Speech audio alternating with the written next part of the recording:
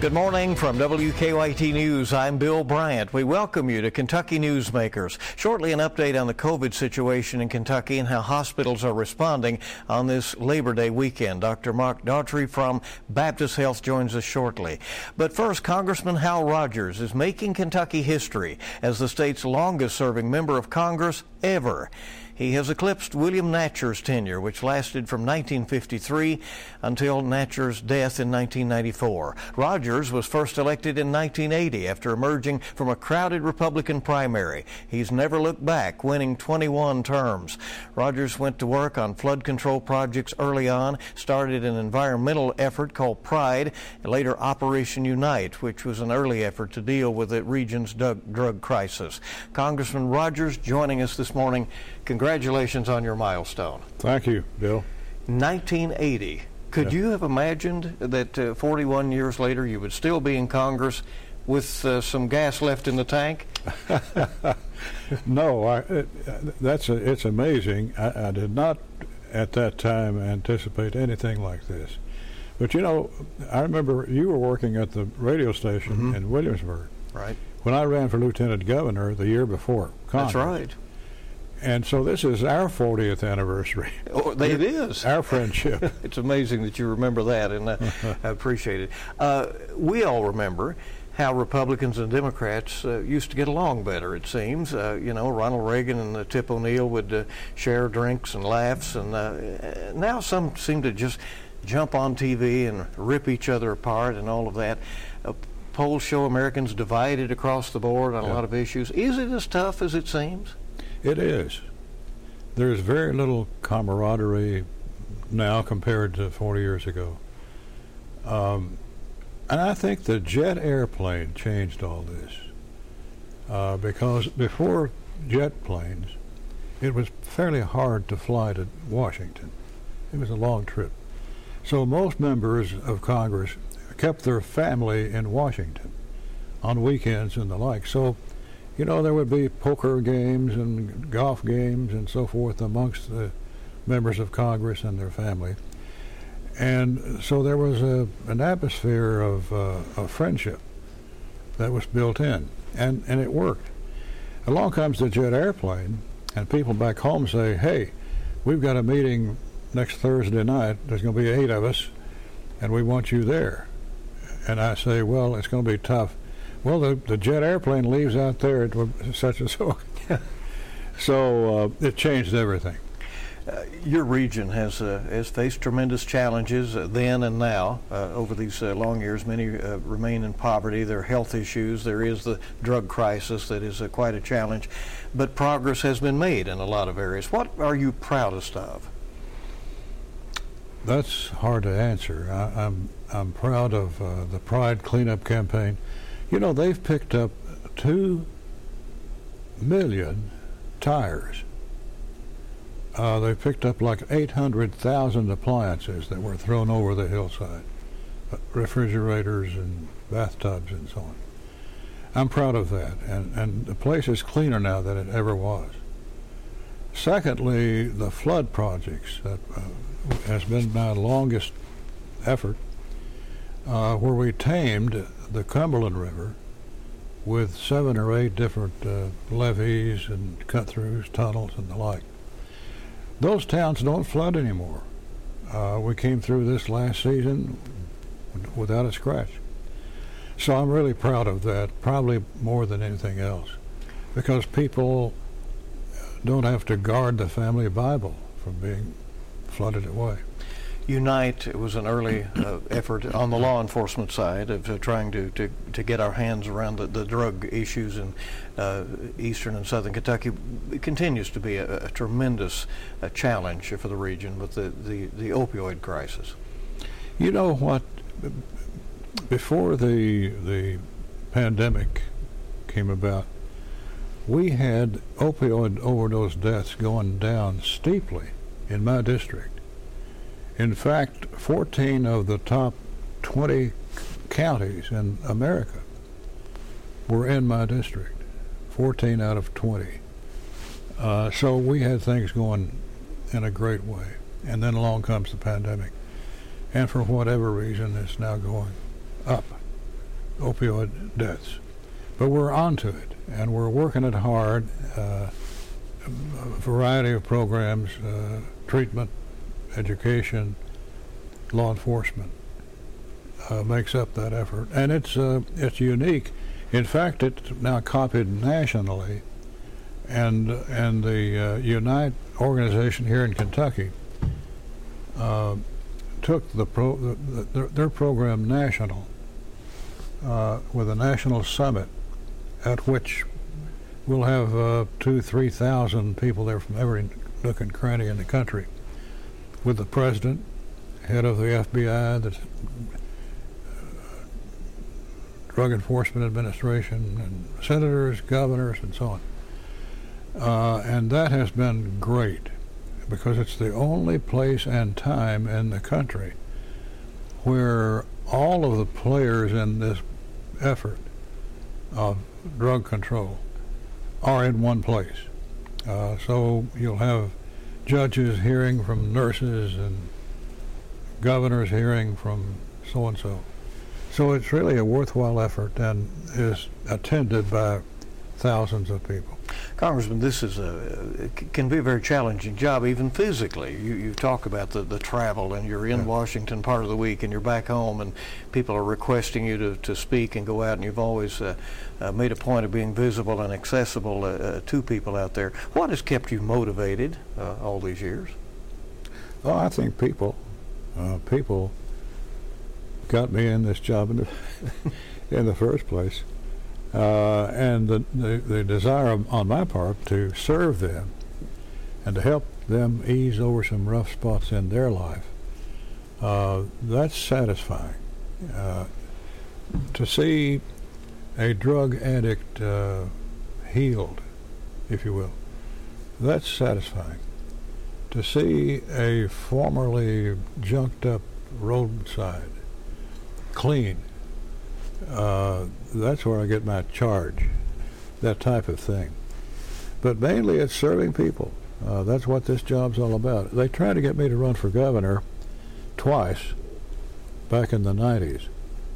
And I seriously thought about it. That's a great honor, obviously. But I wanted to stay with my people, the people that I sort of was born into and grew up with and serve laboriously.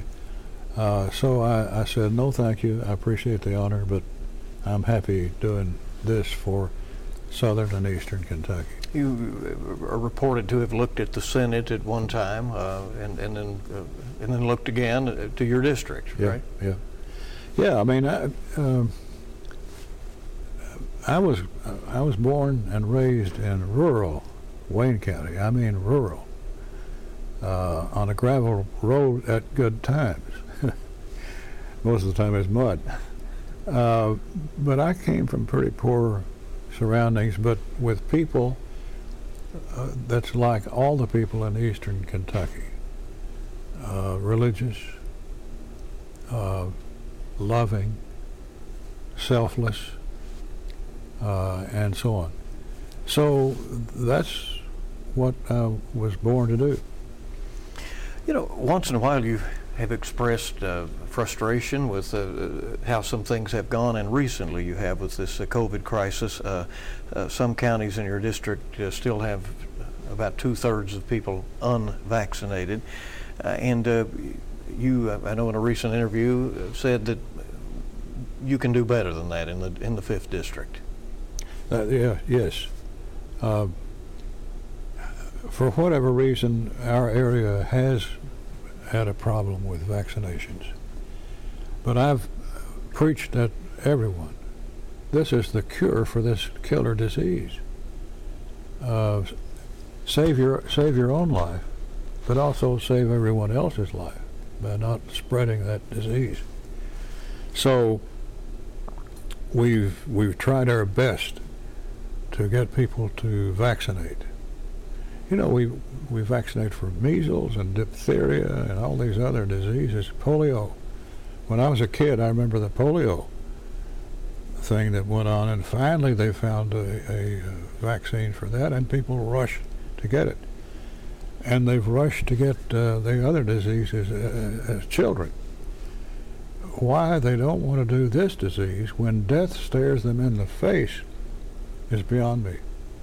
Are you surprised it has become so political? I mean, people seem to dig into political trenches over fighting this disease. Yeah, I'm very surprised and disappointed. The U.S. recently lost 13 service members in Afghanistan as President Biden withdrew troops and ended the 20 years of American involvement there. What is your reaction to those developments? Sad, disappointed, critical. We could have done better. And it was all due to the president insisting on the date of August 31st to close things down, knowing that we would not be able to bring all Americans and allies out of Afghanistan on time. That was a terrible decision, terrible mismanagement. And we lost some lives, and likely we'll lose more. So count me down as very disappointed. Other issues that are coming up right now, I know the debt ceiling is a question that is going to come before Congress, and there are some Republicans who say they will not vote again to raise that. Will America default on its debts? No, we can't. We can't do that. That would completely disrupt the economy. People's lives would be ruined. So we've got to find a way to raise the debt ceiling to allow the American economy to continue and to grow and to hire people. You always identified the budget as that is how you can help your district. Some have said, he's a big spender as a Republican, but you always said if you could direct money to your district, that was money well spent from your standpoint. Well, that's true. The monies I've been able to earmark have been for flood projects to keep people's homes intact, businesses. And every one of those dollars would have been spent otherwise, but for this. So it's been a pleasure seeing a river held in its banks, or to pick up trash that's littering the countryside, or to stop a drug deal, an overdose death, if you will. So all of those things that I've earmarked monies for have been worthy projects that were later copied by other members of Congress. You're making it clear you are running for re-election in 2022, right? Well, yeah. Ready to go? If the people will let me do it, it's up to the people to decide who they want as their congressman. And I would love to have the job again for 2 years, and so I'll have my name on the ballot. Retirement's not in your plan, at least now. What's that word? That's what I thought you'd say. Congratulations on this milestone, Congressman. Thank you for coming by. Thank you, Bill. We do appreciate it. And we hope you'll stay with us here on WKYT's Kentucky Newsmakers.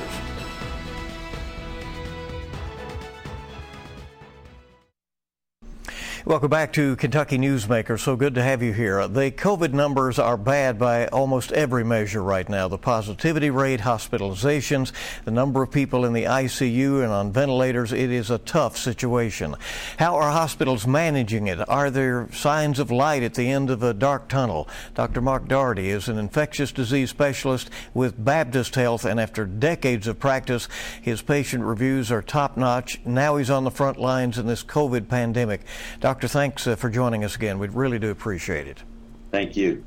As we head into Labor Day weekend, some hospitals are to the point of putting up tents to deal with the overflow of patients. I know you have a large population census right now at the hospital here in Lexington. What are our Kentucky hospitals and healthcare system facing with these staggering numbers? It's been extremely difficult. We're having to look at it each day and see what our resources are. You know, when we went from the 4th of July, where we had 3 patients in the hospital with COVID, no one in the ICU, to today we have more than we've ever had in the entire pandemic. It's around 100, and we have in the mid-20s in the ICU, although that's a little bit misleading because all of our ICU beds are full, so our COVID beds have essentially been changed into quasi-ICUs. We have patients on the COVID units that would be in the ICU if we had the ICU beds, but we just don't have the beds right now. We're struggling trying to figure out where to put all the patients.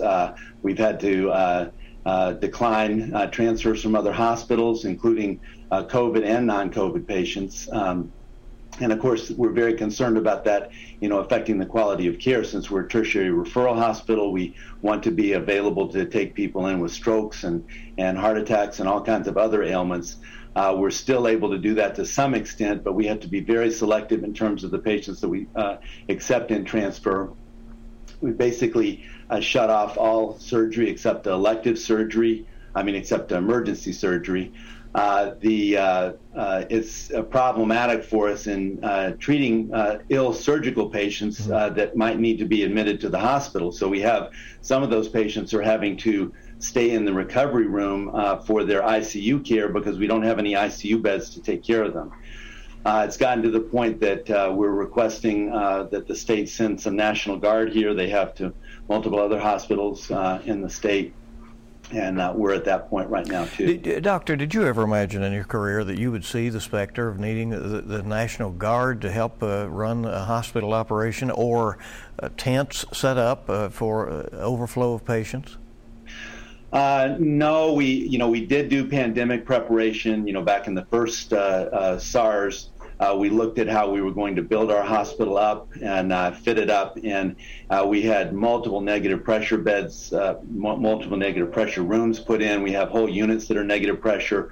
I think we had more negative pressure rooms than any other hospital in the state, and yet even here we're running out of those types of rooms. So we can take care of about 90 or so people in negative pressure rooms here. And now we have more than that, so we're having to switch over in some cases, I think, right now to using air scrubbers instead, which I don't prefer. So we tried to imagine what would happen if we had a pandemic, how bad it would get, and it's this is worse than we had thought it would be. You told us before the Delta variant is highly transmissible, but people who are vaccinated are usually not the ones who are ending up in hospitals, and if they do, they're not the ones usually with the tough complications. That's correct. If you look at, we took a look at our own data in the Baptist system, and this was as of late last week on the 26th. We had 18% of our patients who were admitted for COVID in the hospital were vaccinated. Now, that's a higher number than has been reported in some places. I think some of that data that you're seeing come out of other places is older data and maybe before some of the surge in Delta, but we're seeing 18% of our patients are vaccinated in the hospital, but only 8% in the ICU are vaccinated patients. And then if you further look at who's requiring ventilatory support, it's only 4% of the COVID patients are vaccinated. So it clearly helps people prevent people from becoming overwhelmingly ill, need ventilatory support, or die. And that's really the main thing we're concerned about. We don't want really anyone admitted to the hospital with COVID, but we're primarily concerned about the people that are critically ill. Dr. Daugherty, the vaccines take a little while to build immunity. How often do you see this heartbreaking situation where people are coming in to the hospital in desperate need of care, and they ask you for a vaccine then? That's not uncommon. I mean, people, we come in sick and just haven't realized how bad it can be. And they're gasping for breath, and they say, well, I was afraid of the vaccine. I didn't know what was in it. I think I made a mistake. I got misinformation. Can you please give me a vaccine? Well, it takes 6 weeks or so for the vaccine to kick in. It takes that long for the immunity to kick in. And that's just too late. You've got to take it before that. In addition, the vaccines don't tend to work as well when you're ill. You don't get as good an immune response. So we don't want to put someone on a vaccine, give them their first dose of a vaccine while they're on steroids or other medications to treat COVID. So we have to wait until people are recovered from that acute illness. We are seeing larger numbers of young people getting COVID. We have about 30 school systems that have had to close to in-person classes because of the high numbers. Is it feasible that schools can operate normally in this situation, or does something have to give with the way we're doing things? Well, I'm trying to sort out what's going to happen to us over the next few weeks here. We've had this massive surge. We're really going to have trouble handling much more than we have right now. And I'm concerned about the dynamics of what's going to happen with the schools with Delta. We know that it's much more transmissible. Many more kids are becoming ill with it. They're not getting, particularly, most of them aren't getting particularly ill, although, we don't have that many beds in the state for children. So that could be, I think it could be, and it is a problem for the children's hospitals in terms of getting too many ill children with COVID having to be admitted. But the dynamic that we're seeing is that the kids are going to school, they're getting COVID at school, and they're bringing it home. And because of the transmissibility of the Delta variant, basically everyone at home is getting it, every family member that's in contact with the child. And, of course, children under 12 can't be vaccinated right now. So I think we're going to see more and more children infected, bringing it home, and get higher and higher numbers. And I'm concerned that that's really going to add fuel to the fire. On the other hand, we can't really go another year with only remote learning. I mean, it's not good for the children. Some children fare okay with that. Others really struggle, and I think most of them struggle with it. So I think we're going to have to figure out a way to operate and try to tamp things down. I do think that children should be wearing masks at school. Children 2 and above, most of them can learn how to be compliant with wearing the masks. I think they need to operate in pods at schools. We don't need to be mixing large numbers of classes, having them switch classrooms and come into contact with multiple other students every hour. So I think as much as possible, the schools need to be operating in pods. Everyone who's vaccinated should get vaccinated, including all teachers, janitorial staff, administrators. We need to have as many people vaccinated as possible so that we can keep the schools open.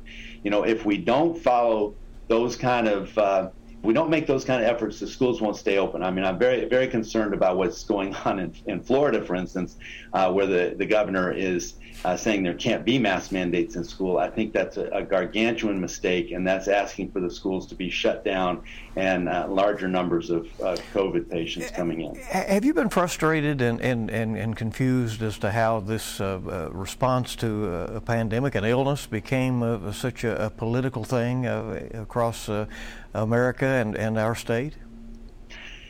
It's frankly just flabbergasting. I mean, I really can't fathom it. I mean, I don't know if I should be, revealing my own political leanings, but I'm basically, relatively conservative, at least physically, and generally a Republican. But I just don't understand why this whole thing has become so politicized. And so basically, if you're conservative, you can't believe in the vaccine and can't take the vaccine because these are what patients are telling me, because it's a Biden vaccine. Now, that's obviously patently not true. It was developed under the Trump administration, but somehow it's been twisted into a political argument, and people are staking their lives and their families' lives based on false political beliefs, and that's ending up to be a huge mistake for them.